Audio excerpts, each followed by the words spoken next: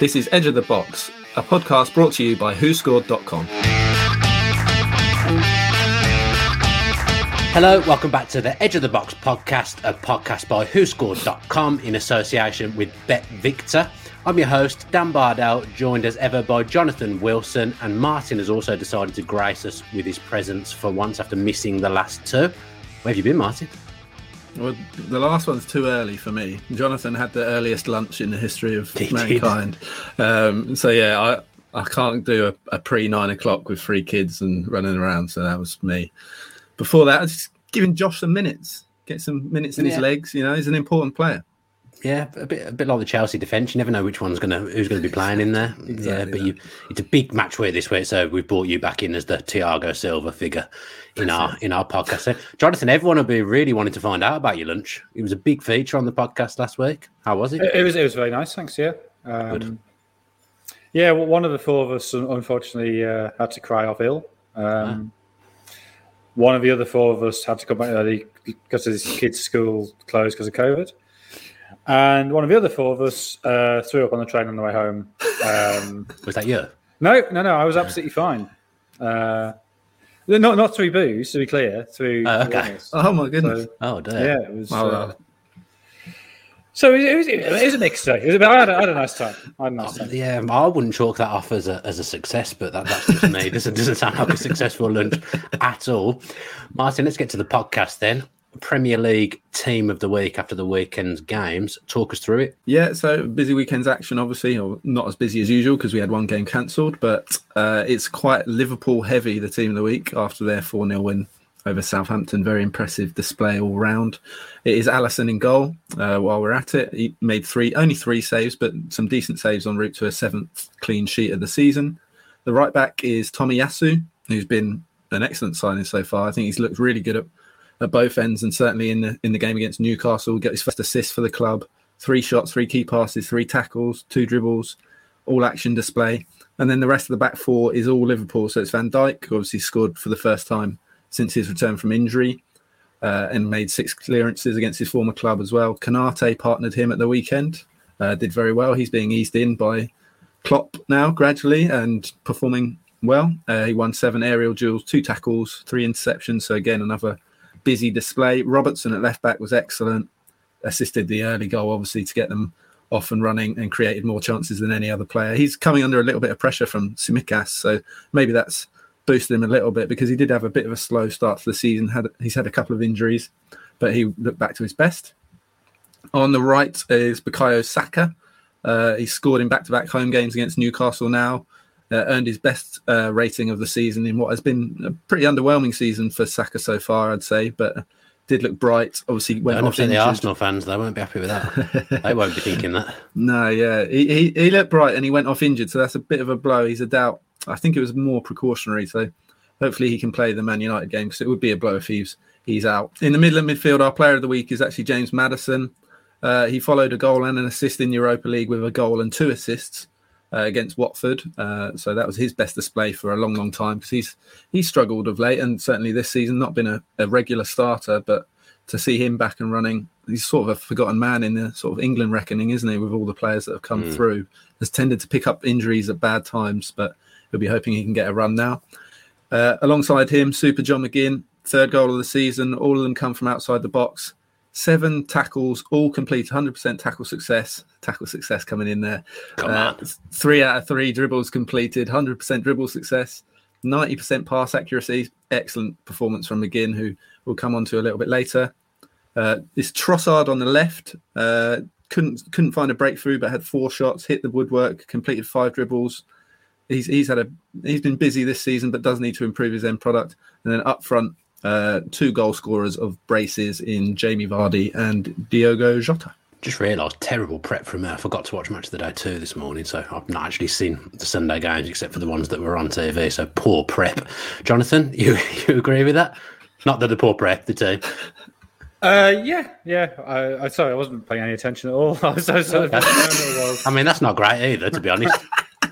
I'm glad I'm listened to on the pod. It's fine. I was listening. Did he say McTominay? I thought McTominay played well. I didn't say McTominay. Yeah. John McGinn, the better Scotsman. Useless. The better Scotsman. McTominay's not getting in there with John McGinn and James Maddison on flames, Jonathan. Absolutely no chance. Maddison plays further forward, doesn't he? You never get hold of midfielders now. We know it's always 4-4-2 for the team of the week. It's always 4-4-2. Very, very Mike Bassett from the Who Scored algorithms. Got some form rankings as well, Martin, keeping you busy this week on the podcast at the start. Give us the form rankings. Yeah, form rankings. So the only two that are in the team of the week that have come into our top 10 form rankings are Jota, who's come in at 7, and John McGinn, who's come in at 10. Obviously, since Gerrard's come in, there was a lot of talk about him maybe being one of those players that Gerrard can get the best out of, and certainly been a promising start in that regard. So, yeah, John McGinn in at 10. It's Bernardo Silva at 9. Emmanuel Dennis at 8, who deserves credit. He's been a really good signing. I wasn't really sure about him. He was sort of only really known for scoring a brace against Real Madrid, and it was one of those braces where actually you'd have thought he was a worse finisher for the goals that he scored. They were two of the sort of worst finishes that you'll see. Very fortunate. But he's been great. It's only him and Mo Salah who've scored at least 5 goals and assisted at least 5 goals.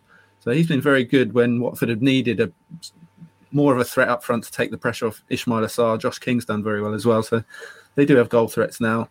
Like I said, Jota at 7, Cancelo at 6, Rafinha 5, Reece James in at 4, Conor Gallagher 3, Trent 2, and Salah still number 1. He's held that spot for 6 weeks now, but it is a lot tighter than it was. So Trent just 0.02 behind Salah now.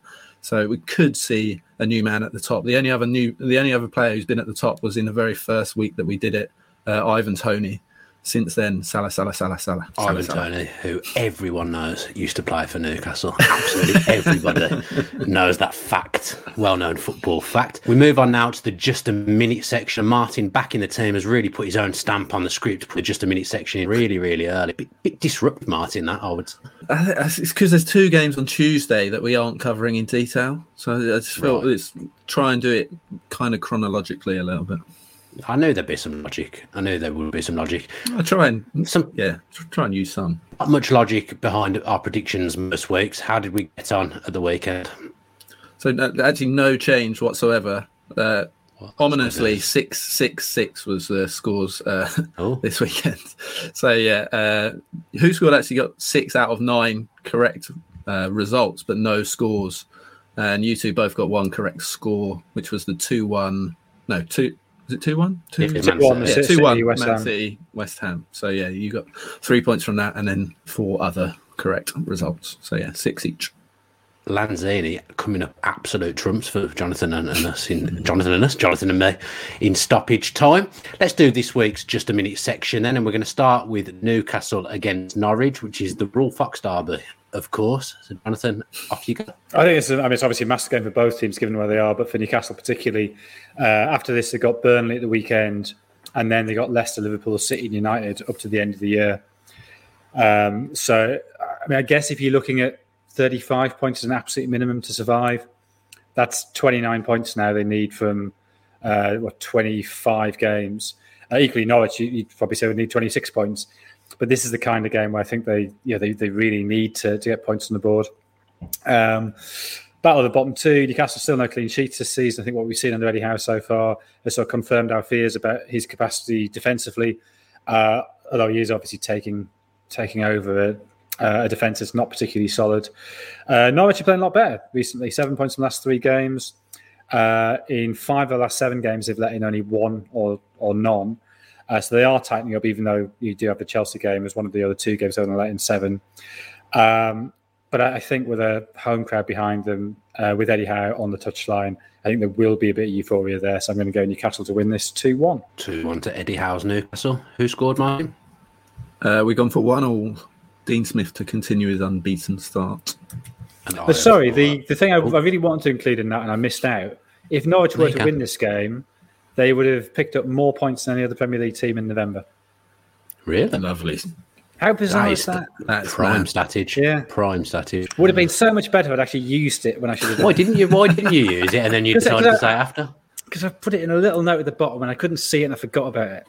Well, we've got it in now. It's in the show. Everyone knows. That's a good stat. That is a good stat. I've not seen that anywhere. So that's an excellent stat from you, Jonathan. I've also gone for 1-1, the Dean Smith train to continue.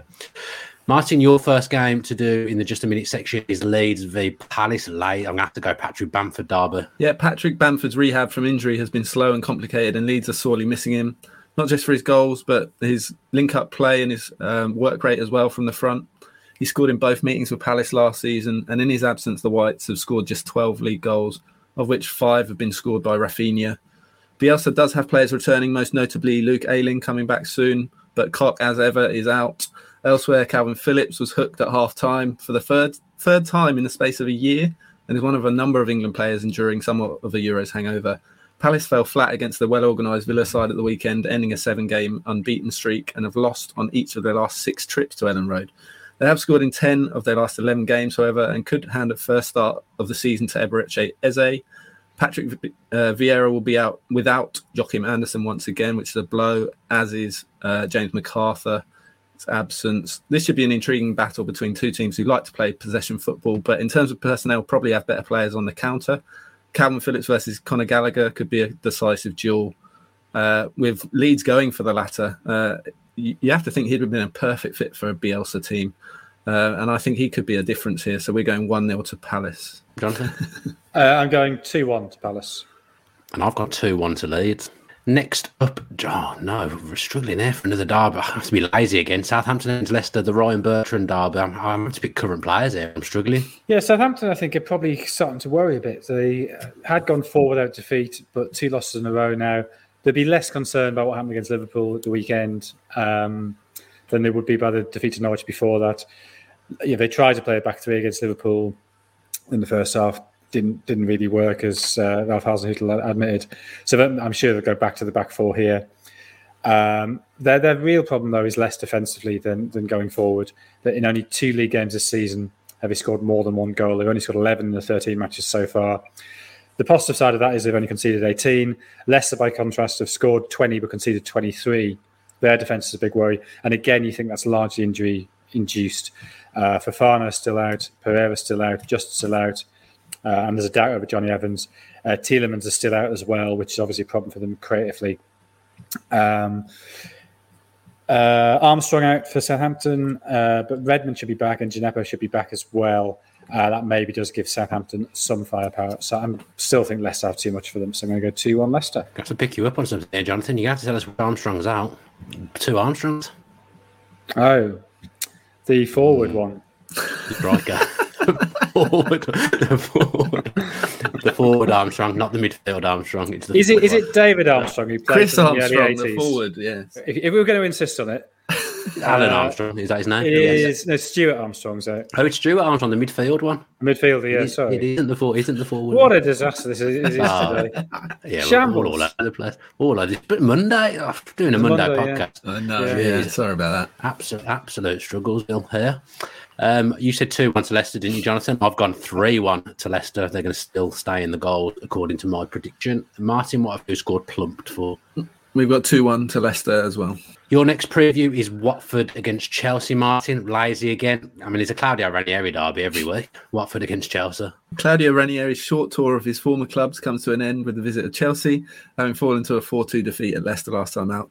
The Hornets have been hit and miss under the Italians so far, but he has been able to get the best from summer signings Josh King and Emmanuel Dennis, which is timely given that Ismail Assar could well be out again, having missed out at the weekend. Despite coming from behind, Chelsea will view their draw against United as 2 points dropped rather than 1 gained, given their dominance. It was an individual error from Jorginho that proved costly, and at present that seems like the only route to goal for opponents against the Blues right now. So Watford know they will need to pounce on any rare lapses.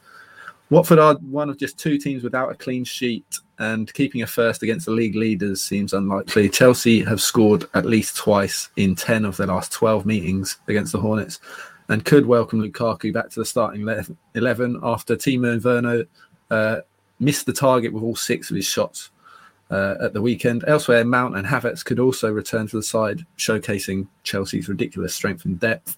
So we're going for a comfortable 3-0 Chelsea win. 2-0 Chelsea here. Jonathan? Yeah, 2-0 Chelsea. Excellent stuff. West Ham v Brighton then for you, Jonathan. The Bob Zamora derby. Off you go. Well, West Ham, after such a positive start of the season, now lost 2 in a row. The fact against Wolves and City, perhaps nothing to get too excited about. That Wolves obviously are in good form, and City arguably the best team in the league. So it's not too big a concern, but I think it is significant that both come after Ogbonna's got injured against Liverpool. I think the loss of Ogbonna is significant to them. I think he's not just a good defender, but a really important figure in terms of leadership. Brighton, no win in 8 now, although they have drawn 6 of those. And I thought it was very telling that they were booed off on Saturday, and Graham Potter clearly not very happy about that. But the problem is exactly the same as it was last season. There's just no goal scorer there. So in those 6 draws, they've been the better team according to XG in 5 of them. But there's just nobody to take the chances. Both these games were drawn last season, 2-2 at London Stadium, 1-1 at the Amex. But I think West Ham probably should have enough even without Ogbonna. So I'm going to say 2-1 West Ham. I've gone 1-1. Who scored? Yeah, we've got 1-1 as well. Martin, then Wolves against Burnley. The Stephen Ward derby, I think that's his name. He played for Burnley. Good knowledge. Yeah. Wolves beat Burnley. Go on then, this is a shambles. Yeah, Wolves somewhat surprisingly drew a blank against Norwich, and in truth they were second best throughout, mustering just 5 shots on Tim Krul's goal. They'll need to buck their ideas up then to end a run of 5 matches without a win at against Burnley, who romped to a 4-0 win at Molineux last season, courtesy of a first-half Chris Wood hat-trick. He's actually scored in his last 3 meetings between the sides in total and is enjoying his partnership with Maxwell Cornet, who has 5 goals in 6 starts for the Clarets. Bruno Lage is without 7 players, most notably Ruben Neves and Daniel Podence, who are out through suspension and COVID, respectively. Leander Dendoncker should get a rare start under his new boss as a result, while Adama Traore has also completely fallen out of favour but could benefit from some rotation here. The Clarets will also be without 2 key players through the suspension of James Tarkowski and Ashley Westwood, due to miss out against Spurs, but that's been carried over.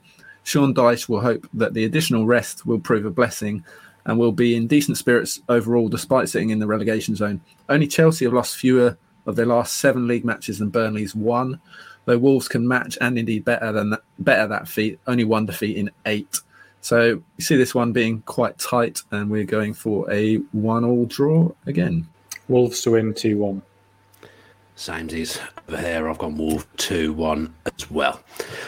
Last game then for you, Jonathan. The no derby, because I've literally got nobody. Tottenham v Brentford. If anyone leaps out at him, please let me know. Is there an obvious one?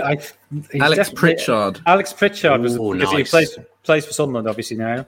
Did he actually play for Tottenham? That was my only doubt. I know he was there. Yeah, that's a good one. Right. Obviously, Tottenham's game at the weekend snowed off, so it denied us a chance to see how they'd react to that defeat against Mura, which I think probably brought home to Antonio Conte just how difficult things could be for Tottenham this season.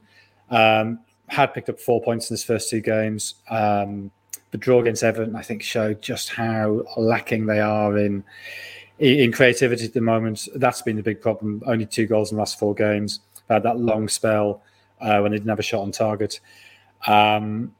They're without Romero and Lo Celso for this game. Brentford stopped the rot against Everton on Sunday. Not a particularly great game, not a particularly great performance, but they held their shape and they defended well enough to get a clean sheet, which, having come off the back of 4 defeats and then a draw, is probably all they needed just to get a bit of confidence back. They still have 6 players out, although Wissa is back, which gives them a little bit more firepower going forward. But I still think Tottenham surely will have too much of them, so I'm going to go 2-1 to Tottenham. I've gone 2-0 to Tottenham. Martin, who scored? We've gone 1-1 again. 1 of 5 1-1 draws we've predicted this week. So we also haven't predicted a single home win, which seems unlikely, but there we go. Yeah. Anyone see the goal that flew over from America for the game, the Spurs fan? I feel like this happens when someone makes a big trip and the game was gets it a Spurs fan or a Burnley fan? Spurs fan. It was a Spurs fan, I thought. Did you not see the thing where Harry Kane's offered him a guest ticket next time he's in London? Then if you go back through this bloke's tweets, it's, why didn't we sell this loser Kane? We should have done. First man at the door in January has got to be Kane. Lovely. Have I gone for 8 2-1s this weekend? This week? Possibly. 1, 2, 3, 4, 5, 6, 7. No, 8. It is 8. 8 2-1s. Yeah. Look at those notes. Supreme notage. My friend Tom Julian would be proud of that. Unbelievable notes. It's only 2 pages. It's not. It's 2 more pages than I've got. That's what I care about. Yeah. We've got a treble, Martin. The Wednesday 7:30 treble. That 7:30 is not a right kickoff time. What are you doing, Amazon? So yeah, Wednesday 7:30 treble. So my leg is Leicester to be winning at half time and full time. Just came up with that and just thought that's a good market to go for. So I plumped for that. Martin, who scored leg? We've gone for a score draw in West Ham Brighton, which is actually played out in each of the last 5 meetings between them. They've all been score draws. So we're going for a 6th score draw in a row in that game. Nice. That's a good one. Jonathan? Chelsea to win without conceding against Watford. Watford are really hard to get a handle on. Yeah, they look like they tightened up at the back, those 2-1, 2-1 defeats. And then they're going back at United, and then they're pretty hopeless against Leicester at the weekend, which there was a Sunday, certainly defensively. So I don't know, but Chelsea is so good defensively. Certainly 5 goals conceded this season.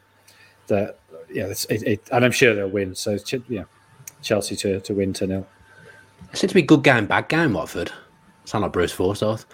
Good game, bad game. Because they smash someone one week, then they lose the next week when you think they might get some momentum. They smashed Everton, didn't they? They smashed Manchester United.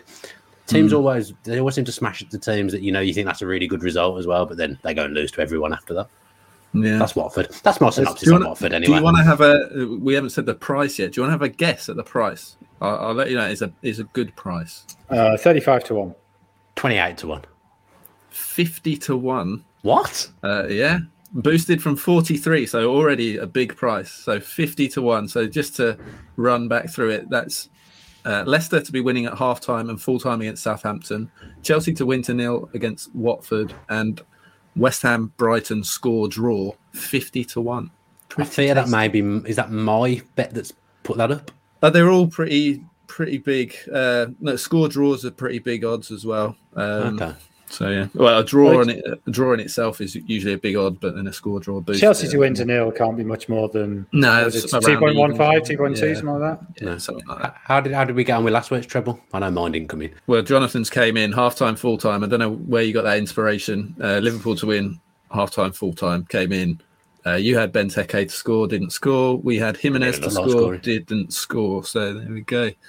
Yeah, I will say as well in the comments, in the YouTube comments. Yes, someone was giving a bit of stick to the predictions. They said that we keep predicting Manchester City to keep clean sheets. Or was it Manchester City to concede and Liverpool to keep clean sheets? Well, justice was served, really, because what we said happened. So, maybe we do know what we're doing. Not always. Maybe sometimes we do know what we're doing. Yeah, it's got the Manchester City score. Bang on. So whoever made that comment, yeah. That's all I said. Right. That would have been a good one. That would have been a great one. Next time we get some stick in the comments, we'll do that.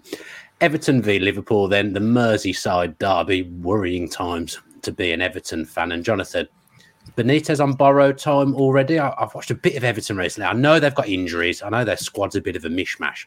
They got no identity and they're very, very easy to defend against. Yeah, they are certainly easy to defend against. That second half, Brentford were very happy to sit back, and then rightly so, because they just never looked like conceding.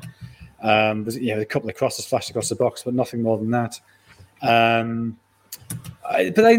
have had a lot of injuries, and I think you can't get beyond that. The first 7 games of the season picked up 14 points, which I think is the best they've done in the Premier League season. Certainly the best they've done in the Premier League season for a good decade. And when you lose essentially your spine, you lose Mina, you lose Doucouré, and you lose Calvert-Lewin, that makes things really difficult. Now, it looks like Mina might be back for this game. Calvert-Lewin's still out. Doucouré came back at the weekend. Allen is back. Damari Gray came off the bench. So the players are starting to come back in. Richarlison obviously was out at the weekend, suspended. So I don't know. I think you've got to have sympathy with Benitez. But the problem is, after Liverpool, they've got Arsenal, Palace, and Chelsea. So they could very easily, without playing particularly badly, find they've got on that run is now is 11 without a win. And given, we talked about this in relation to Villa when they sacked Dean Smith. The nature of the league this season is that Newcastle and Norwich look a bit cut off, but Newcastle you assume will pick up in January. Norwich have, well, as you said, if they win on Tuesday, they pick up more points than any Premier League team in November. And there's no other bad team. Watford is still getting results. Okay, 6 points out, 6 games under Ranieri. That needs to improve, but they've shown in a couple of games they can improve. Southampton have hit a bit of a rocky patch, but they're not a terrible side by any means. And then you've got the likes of Everton, Villa not so much now, Leeds getting dragged down there, who actually you would expect to be mid-table. So I think there is a real danger by the end of the year Everton could be pretty close to relegation zone and maybe begin to panic. Yeah, because they started well. I remember going on an Everton podcast at the start of the season.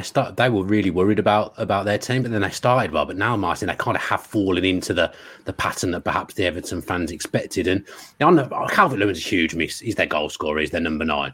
On the face of it, Rondon was a semi-smart signing, I would say, a backup target man. But he's not really offered anything in any of the games he's played, has he? Yeah, I think that maybe the time away from the Premier League, a big dip in quality. The time away is probably taken its toll a little bit on his fitness levels. Obviously, he's, mid-30s, coming up to mid-30s at least. So, yeah, you can't really expect to lean on him for a prolonged run of games, which is what they've had to try and do. I think obviously the injuries are huge, but as much as anything, it's the football, isn't it? It's only Newcastle and Burnley have had less possession than Everton this season, and regardless of the injuries, Everton fans will expect better than that, and probably rightly so. So, like Jonathan says, they've got a really tough run of games. So it does look ominous for Benitez, because if they do get a win out of these next 4 games, then he'll have done pretty well, to be honest. I'm not sure when Calvert-Lewin's due to come back. I think he's still a little bit away, and he's the big one, isn't he? But yeah, they could be in trouble. I think they could even be in the relegation zone after that run of games. Probably being at home to your local rivals, Jonathan's not really what you need. I don't know whether you saw the reaction from the away end when the players went to applaud them at the end of the game yesterday. Poisonous, not great. And the last thing you want to be doing is taking on your local rivals who are on absolute fire. Yeah, I mean, the only thing you would say about that is, at least at the start of the game, there will be, the greater enemy is without, right? There'll be this sort of togetherness against Liverpool, and that might not be the case if they were playing, Burnley or something like that. But yeah, if things go badly, then things could turn pretty poisonous pretty quickly. And I think that there is an issue with Everton that, we've mentioned this before, but they've appointed a whole load of different types of manager.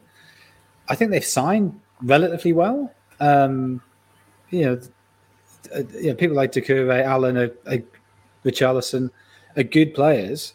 Rondon, I thought Rondon was brilliant for Newcastle, and I thought he was a good signing. But you're right; he looks a lot older than 32, which is what his age is. That would be quite a weird thing to say. Yeah, he looks a lot older than 27. But no, he is 32. But he's maybe his fitness is getting slightly better, but it certainly wasn't there when at the beginning of the season.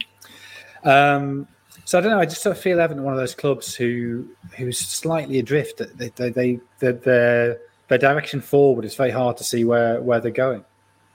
It was a step up from Rondon, I think, to at least have a couple of shots against Brentford, because I think that's the first time I've seen him hit the target since he joined the club. And I'm worried for Benitez. I'm worried if he does something stupid like wave to the Liverpool fans or acknowledge them, or I don't even know what kind of reception he would get from the Liverpool fans. But yeah, I'm really, really worried for Rafa Benitez. And one of my favourite players to watch in the Premier League, probably in world football actually, Martin, is Thiago.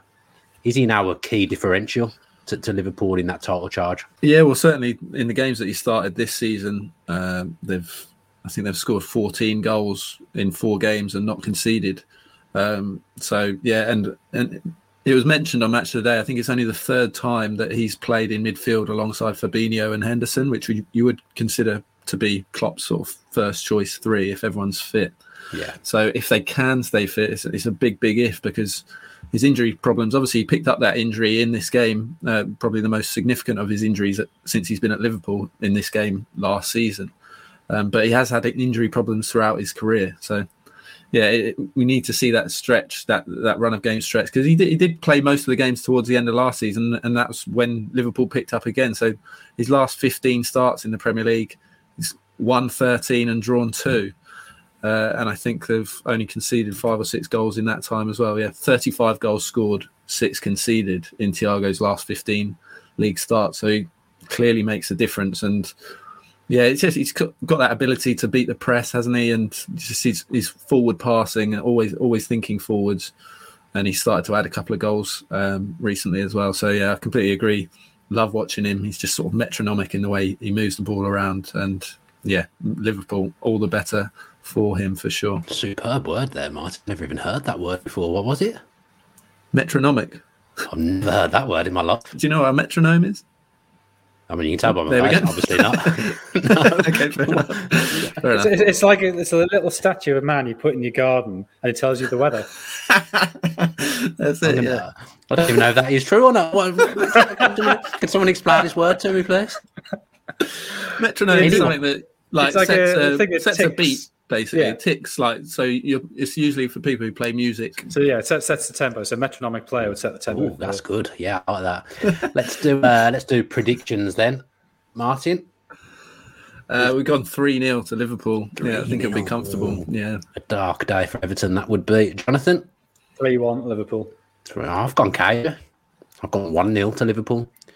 Probably Origi coming off the bench and scoring. It feels like the kind of thing that happens in those games. Next up, Aston Villa against Manchester City at Villa Park. Villa 2 wins for 2, Jonathan, since Steven Gerrard's come in.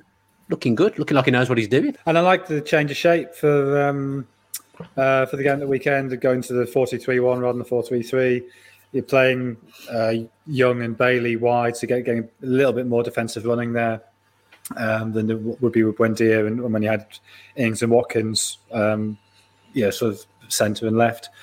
I think it's been a very impressive start.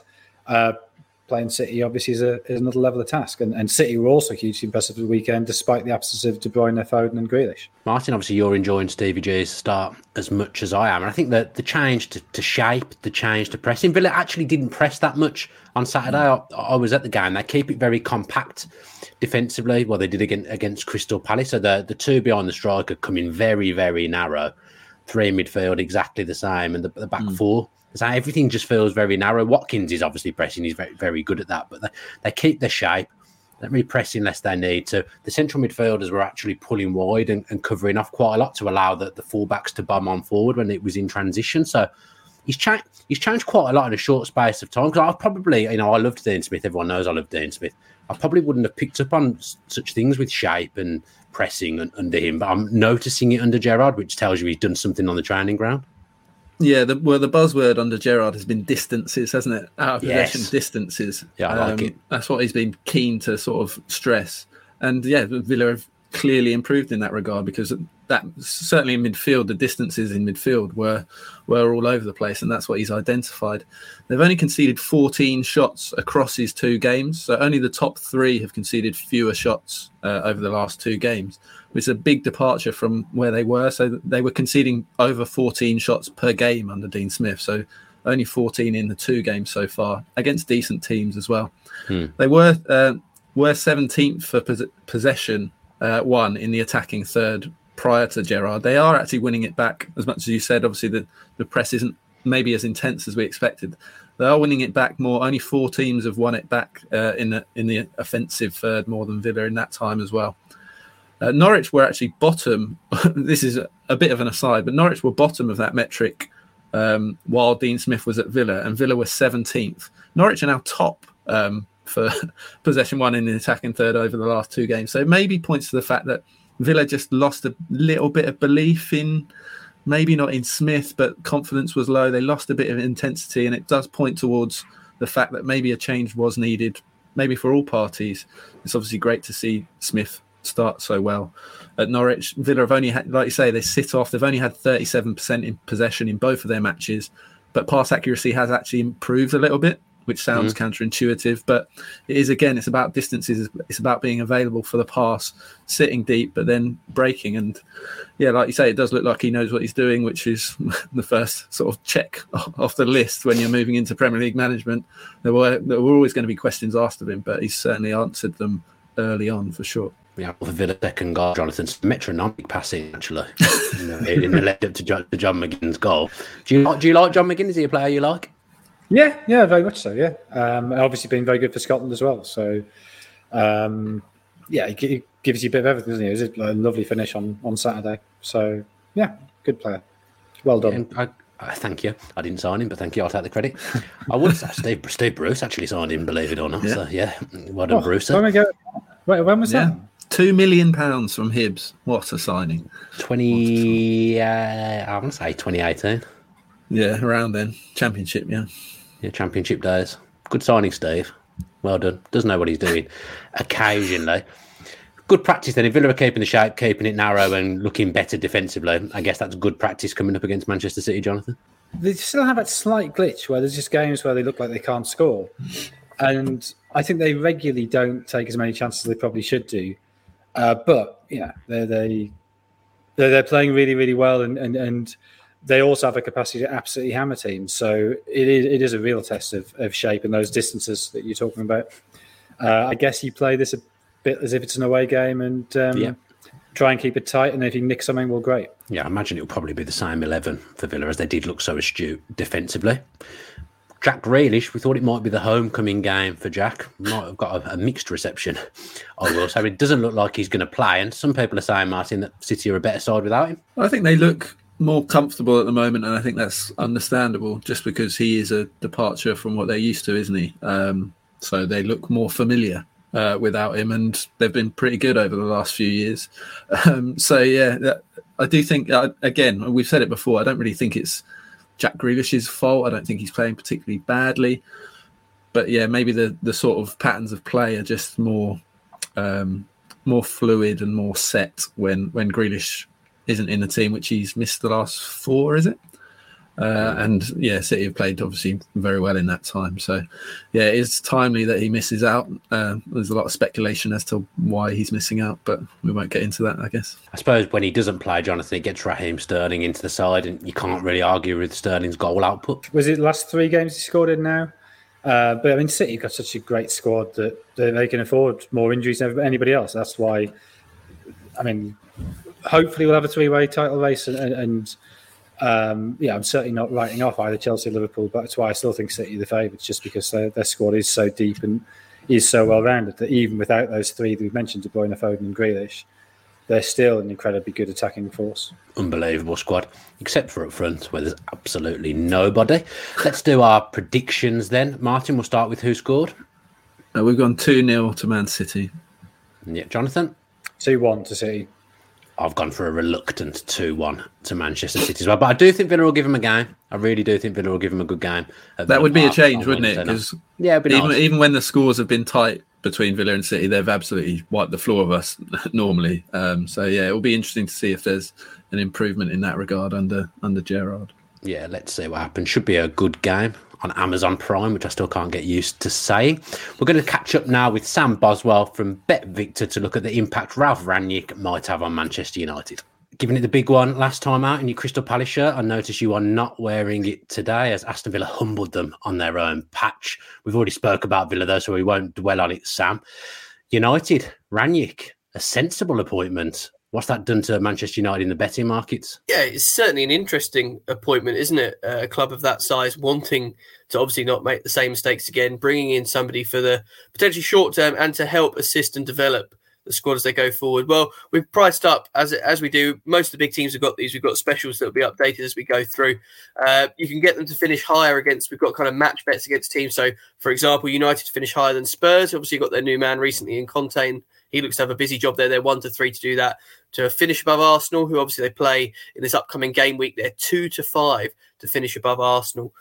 You've got the goal specials on there. Ronaldo scored 20 or more Premier League goals, 5-4. He's sat on 4 at the moment, so he's going to need to get going. And obviously, Michael Carrick took the brave decision not to start him against Chelsea, which is very interesting and open to plenty of debate. If you think they're going to really turn it round and they'll finish above the likes of Liverpool, 12-1, Chelsea, 14-1. I can't see that myself, but there's plenty of markets on there to get stuck into. I think, personally, I think United FA Cup for me would be probably where I'd be pointing my interest. I think they're maybe going to try and prioritise a bit of silverware this season. But best of luck to Ralph Rangnick, because I think this is a massive job and one that could potentially go very sideways very quickly. Odds to win the league, sir, just for a laugh? About 150 to 1 off the top of my head. So I think we'll say that's probably worth parking. But, listen, that squad on paper, Dan, I was having an argument with some friends actually in a WhatsApp group this morning.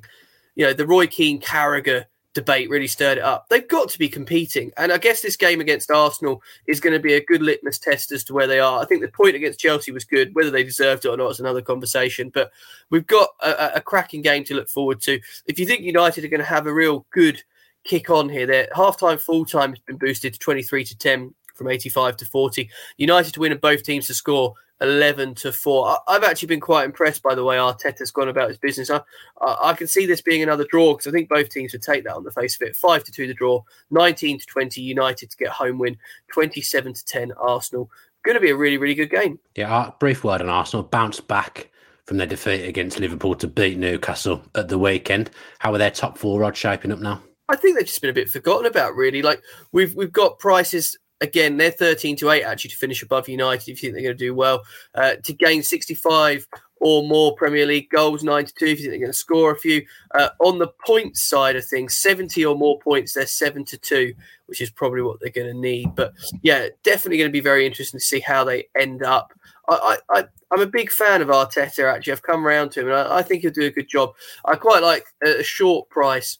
Arsenal to gain 65 or more Premier League points right now. That's sat at 2-5. I can see that happening. And to finish above Spurs, they're 8-13. So yeah, going to be tough to see. But this game, I think both sides will end up settling for a bit of a point.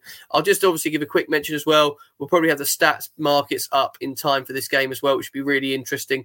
Do check those out. We've got a couple of new features on there as well, which people have been getting stuck into and enjoying, as well as the more traditional ones, shots on target, that kind of thing. You'll find all the prices over at betvictor.com. Just to obviously urge everyone to gamble responsibly. Great to have all this Premier League action, but it does come thick and fast, and there's no reason for anyone to gamble any more than they need to or want to or feel comfortable doing so. Final game to preview the midweek Premier League fixtures is Manchester United against Arsenal at Old Trafford. Now, Ralph Rangnick has come in, Jonathan, and I've got to be honest, I don't know an awful lot about him.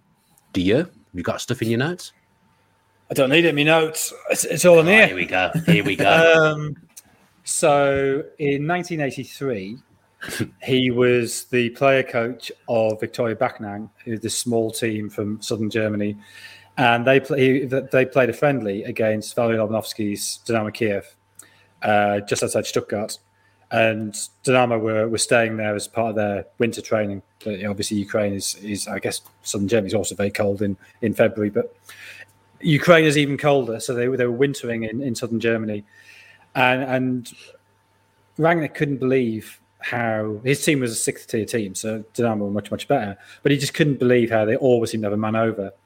And so the ball went out for a throw-in, so midway through the first half, and he stopped and he counted the number of Dynamo players just to see if they'd snuck on a 12th or 13th, because he couldn't quite believe that they could ever play with that intensity and always have a man over.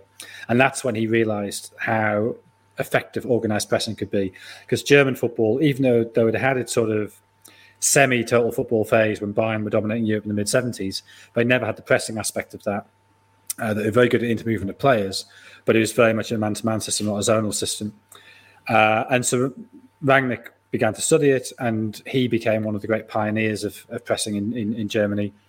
And they were all sort of in that sort of southern Germany, Stuttgart, Schwabian area. So there was also people like Volker Finke and Wolfgang Frank, and Klopp learned from Frank at Mainz, and Tuchel was obviously there as well and learned from both of them. And Rangnick had this disastrous appearance on television in the late 90s where he tried to explain what was going wrong with German football and try to evangelize the back four and zonal marking, and everybody sort of like, who is this sort of academic weirdo. And then by 2006, when Klopp's doing the same on telly, A, Klopp is a lot more charismatic, but B, German football was sort of ready for the revolution. So Rangnick is the bloke who really is at the very origins of this German pressing school, which now dominates tactical thinking with people like Nagelsmann and Tuchel and Klopp. So I think he's a really, really interesting appointment. You look at his record in terms of things he's won, and it's a bit like Bielsa. You'd maybe say that it's not that impressive. He won a German Cup with Schalke. He got to another final at Leipzig. He got Hanover promoted. But it's not this great list of trophies. But he himself has said he doesn't really like the pressure of being the frontline coach at a big club. So when he was at Schalke, that was a big issue for him. So the 2 jobs he's had recently in frontline coaching, both at Leipzig, he was doing them, he knew, on an interim basis, waiting for somebody else to come in. So, Nagelsmann most recently. And he sits in the background, and he's effectively sporting director, and he was in charge of football development for the whole of the Red Bull group before he moved to Lokomotiv. So I assume that's what he's going to do with the consultancy. Mm-hmm. He keeps the seat warm for 6 months, and then in that consultancy, he advises United on how to put in place a philosophy, and that's something United have never had. And the history of United is on the one hand glorious. They've won more league titles than anybody else, but there's long periods of frustration in between the periods of success. That they won 2 league titles under Ernest Magnell before the First World War. They won 5 titles under Busby, but none after '68, and the famous 26-year gap. Sorry, not 67. The famous 26-year gap till they won it under Ferguson. There are only 3 managers ever won the league under. So I guess the logic is, if you put a philosophy in place, you're not so reliant on individual messiahs that you will not have those huge periods in the wilderness between the great coaches. And so United have been Old Trafford was open, 1907, 1908, something like that. They've been a financial juggernaut since then, but probably haven't really quite capitalised. And now clearly they're a financial juggernaut, and they haven't been capitalising for 8 years. So Rangnick's job is to build the structure that allows them to be more consistent. The kind of thing that they should have been doing from pretty much when he started to go wrong, probably when Moyes left. They probably should have realised that they needed a structure in place. I'm going to be honest as well, when he started telling that story and said in 1983, I thought it was going to be a joke. And then I started to realise as we went through, this was going to be some punchline. This is a long joke. But then I realised that you knew a lot about Ralf Rangnick, which is very, very impressive. Martin, the obvious thing that people are going to talk about is the pressing. Yeah, Manchester United are not renowned for being a pressing side at all. I mean, everyone goes on about Ronaldo and pressing. Everyone's obsessed with it. The whole team doesn't press well. They don't press as a team. And that's one thing I've noticed with Villa now under Gerrard. They press as a unit. They press as a team. Manchester United just haven't had that. If Rangnick can get that going with the players they've got, there should be some relative success. I think the key is there. It does, if you're doing a sort of Gegen press, and it does start with the forwards. That's the key, isn't it? And then everyone follows, and that's not what's been happening at United. Like Fernandes in particular has been leading a press not very well, running around a bit frantically, and nobody's going with him. So it's just not worked. Obviously, they're last for pressures, last for tackles in the Premier League. And Sky had the graphic up on screen before the Chelsea game that Rangnick's last side, his Leipzig side, were top of all those metrics. The one thing I would say is that as much as I think it is a good and a really interesting appointment, just seems like maybe two weeks too late to bring in a coach who's going to try and change things so drastically at a time when the fixtures come thick and fast. How much time is he actually going to have on the training ground? Like you had a recent international break. They should have had a bit of foresight if they had highlighted him before then, because it will take a lot of work to change the philosophy entirely, because that's what they have to do.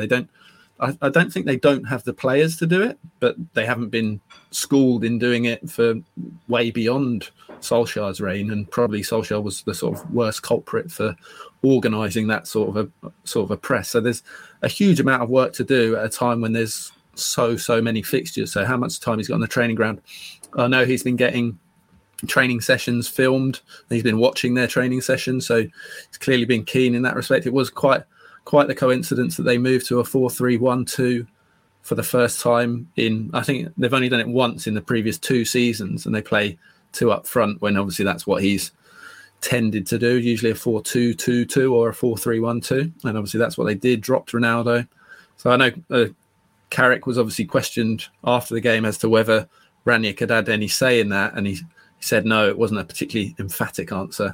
Not sure Michael Carrick's done anything that emphatically, to be honest, but But yeah, it did seem like maybe there was a little bit of instruction there, and the press was much, much better. The one thing I would say about Carrick, and it looks like he will be in the dugout against Arsenal because there seems to have been a bit of a delay on Ranić's visa, is that I've liked his chutzpah in dropping Fernandes and Ronaldo in back-to-back games. And it would be interesting to see if he might have the sort of the balls to drop Harry Maguire for this one, because Eric Bailly and Victor Lindelof did pretty well against Chelsea. On form, Harry Maguire shouldn't really be playing. If he comes back in for Bailly, obviously he came back in for Bailly when he wasn't even fit, and Bailly had a bit of a, well, deservedly so, was not happy about that. So it'd be interesting to see if Maguire comes back into a 2, or that maybe they will stick. They may go to a 3 and not drop Bailly, who did play well. But you would expect them to continue with that 4-3-1-2, I guess, this time out. I think Bailly actually suits playing against Arsenal with their pace, the players they've got. Yeah. I think it would actually be an ideal game for Eric Bailly. Now, Jonathan's going to take a trip into Ralph Rangnick's mind now, and he's going to tell us, or he's going to pick a Manchester United team based on what he thinks Rangnick will do. That's a tough task. I tried to add a little go doing it in my head earlier. It's tough. You have to leave a lot of players out. I'm not convinced about this 2 up front. I mean, I know that was how he tended to play the final season at Leipzig. His previous season, 2015-16, it tended to be a 4-2-3-1. So I think, I mean, they do have the players to play 2 up front.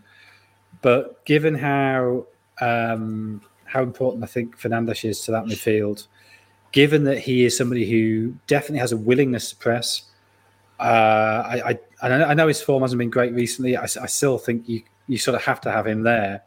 And if he is there, that probably does mean it has to be a 4-2-3-1. In which case, and this isn't going to sound particularly revolutionary or different to what's been happening, De Gea, Wan-Bissaka, Varane, Maguire, Shaw, McTominay, Fred, Sancho, Fernandes, Rashford, and Cavani up front. And that obviously means no Ronaldo. Which is probably not going to happen, I wouldn't say. Ronaldo's going to play. Obviously, there was a whole debate on Sky Sports about Ronaldo between Roy Keane and Carragher. I mean, it depends who you're playing against as well. I mean, if you're playing a weaker side, play Ronaldo because he will score goals, and you can probably work out ways of accommodating his lack of mobility. But if you're playing a good side, you can't let opponents build up from the back. You've got to get pressure on them early, and that's what Ronaldo's not giving them. Ronaldo's also, I know it went wrong on Sunday that he came on and they conceded pretty much immediately. I mean, to blame him for that, I think, is oversimplistic. But the fact they played so well when he wasn't there, I think it does tell you that he causes structural problems for any team. So at Arsenal, a team then, you're saying we're playing against a good team, you wouldn't play Ronaldo. Would you class Arsenal as that good team that you wouldn't play him against? Good enough, yeah. Good enough, okay. Which team is more likely to get into the top 4, Martin? I think Arsenal. I think they've got a 5-point gap, haven't they?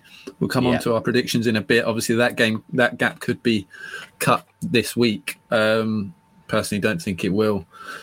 But yeah, a 5-point gap, and they have a structure in place. They know what they're doing. Obviously, they stuck to it against Liverpool, and they got found wanting against a better team. But there's the top 3, and then the rest. Really, there aren't that many better teams than Arsenal. They've got a solid back 4 now. They're keeping lots of clean sheets. They're not doing anything spectacular at all. But I think like I said, I think it might just take time for Rangnick to really sort of have that impact on the philosophy with such little time on the training field. So I think that 5-point gap that Arsenal have could be telling. I do think it will be very, very tight, but certainly if I was looking at it in terms of value, something to bet on, then I definitely wouldn't be going for United personally. Martin, a signing that got a little bit of criticism on this show and certainly in a lot of other places was Aaron Ramsdale to Arsenal. I think it was just a signing that nobody really understood because didn't look like there was a definitive need for Arsenal to upgrade the goalkeeper position. But he's found himself top of the form rankings in terms of goalkeepers, hasn't he? Yeah, that's right. Yeah, he's now our top-rated goalkeeper. Well, he's actually joint top with Edouard Mendy, but slightly ahead, like very slightly ahead. But joint in terms of our ratings. So yeah, it's, like you say, unexpected. That signing did get a lot of criticism. It was sort of a bit of a joking point, I guess, ahead of the season. But yeah, he's come in, got the shirt pretty quickly, And I guess he's just making really, really good saves as well, not just a lot of saves. Some of the saves he's making are pretty sensational. I look back at the game against Leicester and that one stands out, doesn't it? But no keeper's making more saves in the Premier League than Ramsdale per game. That's 3.5. He's second to Mondi in terms of save success, 81.4%. He's fourth in Europe for that stat. His fewest games per clean sheet. It was his sixth clean sheet at the weekend in 10 starts for Arsenal. So, yeah, you wouldn't have expected it. But, yeah, he's top of our goalkeeper ratings ahead of Mondi, and Alisson is third. And then there's a little bit of a gap back, I believe, to Meslier and Robert Sanchez, and then Emi Martinez. But, yeah, you wouldn't have expected Ramsdale to be at the top, but he's played a massive part in Arsenal's much improved defensive resolve. Okay, then let's have a quick look at the combined 11 then, because we are pushed for time. I'm going to predict a 6-5 to Arsenal in the 11. Jonathan, you take that? What have I got? I've got 6-5, yeah. There we go. And what is it, Martin, according to... Oh, no, I haven't. I've got 7-4, sorry. 7-4. Okay. 7-2 to who? Arsenal? Yeah. Exciting. Who scored also have 7-4 to Arsenal. Let's see. Could this be the one? It won't. What formations have we got? This is always the telling factor. I did it as a 4-2-2-2, just because that's how the players fit in terms of our ratings, and that's how obviously Man United may look to play, may not, but we did it as a 4-2-2-2 just because, yeah, the players fit in that system, the top-rated players. So, yeah. So who scored? Have picked a system that neither team plays? Jonathan? Well, the Man United might play it, may well play it. And it is a system. It's not like a pluck that out of the air. Oh, no. Jonathan? 4-2-3-1. 4-2-3-1. Thought it might be. Go on, do the who scored team, and we'll see how it matches up. So Aaron Ramsdale in goal. Hopefully there's not too much debate. This is based on this season, by the way. It's only in terms of who scored's team anyway, based on this season's ratings. Ramsdale in goal. Tomiyasu, White, Gabriel and Shaw. It is just Luke Shaw ahead of Nuno Tavares, actually, who's also ahead of Kieran Tierney. And Tavares is actually... Tierney's back fit and Tavares is keeping his place. So Shaw's not been great. He's a doubt. He's had a head injury, hasn't he? But he might come back in. We've put him in. The two sort of sitting midfielders, we've got Thomas Partey and Scott McTominay. And then the two behind the two are Fernandes and Smith Rowe. And then the front two, which is probably going to be a little bit controversial, is Mason Greenwood keeps his spot just after a strong start to the season. And Pierre-Emerick Aubameyang has an identical rating to Cristiano Ronaldo, but has played more games, which wins out in our system. It's worth saying only 4 of those players have a rating above a 7, which isn't particularly good. Well, a 7's good, but only 4 players in the team have a rating above a 7. So, yeah, not the strongest combined 11. I completely missed the midfield because I was too busy thinking about that. I hadn't said anything about Billy Gilmour in this podcast. I don't know why I didn't put him. He wasn't in it. No, he wasn't. That popped into my head, but there we go. We've got Billy Gilmour in now. So I didn't hear the midfield, but Jonathan, is yours similar? Yeah. Ramsdale, Tomiyasu, White, Gabriel, Tavares. I mean, Tavares are sure, or Tierney. I mean, either or. Partey, McTominay.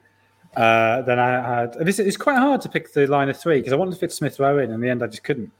So I ended up with Saka, Fernandes and Sancho. I mean, this is essentially based on Sancho over the last week. So it's sort of his entire career up until sort of May last year. And then the last week, I've sort of ignored the bit in between. And then Cavani up front because, as you know, I'm a huge Cavani fan. You shock me that Cavani's come into your team, Jonathan. Absolute shock. Yeah, nice team. I liked it. If you combine Arsenal and Man U, you might have a title charge on your hands if you put the two of them together. We've got 2 tips for this game, Martin. We've got 2 tips that involve this game, yeah. So the first one is around Ronaldo. Obviously, he'll be expected to come back in. Would be a surprise if he was dropped for back-to-back games. So we've got Ronaldo to score. He is still the man that tends to score for Manchester United. He scored 3 of their last 5 goals.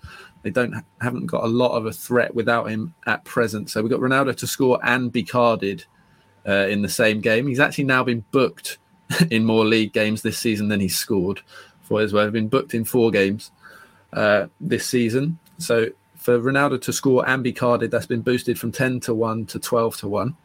So that's one option. And then we do have a double for the it's Thursday, isn't it? Thursday games as well, which are based on Who Scored's predictions for what it's worth. And it's a score draw double. So that's a score draw in Arsenal United. 4 of the last 7 meetings between the teams at Old Trafford have ended in score draws. The last game at Old Trafford that was settled by more than 1 goal was actually the 8-2 win a decade ago. So we think it'll be another tight game. And we've gone for Tottenham Brentford to be a score draw as well. Brentford have only lost 1 of 6 away from home this season, drawing 3. Spurs' 6 wins have all come by a single goal, so they're really struggling to sort of kill teams off or even dominate matches in any way. They've actually got the same goal difference as Watford and Burnley, -6 goal difference for Tottenham.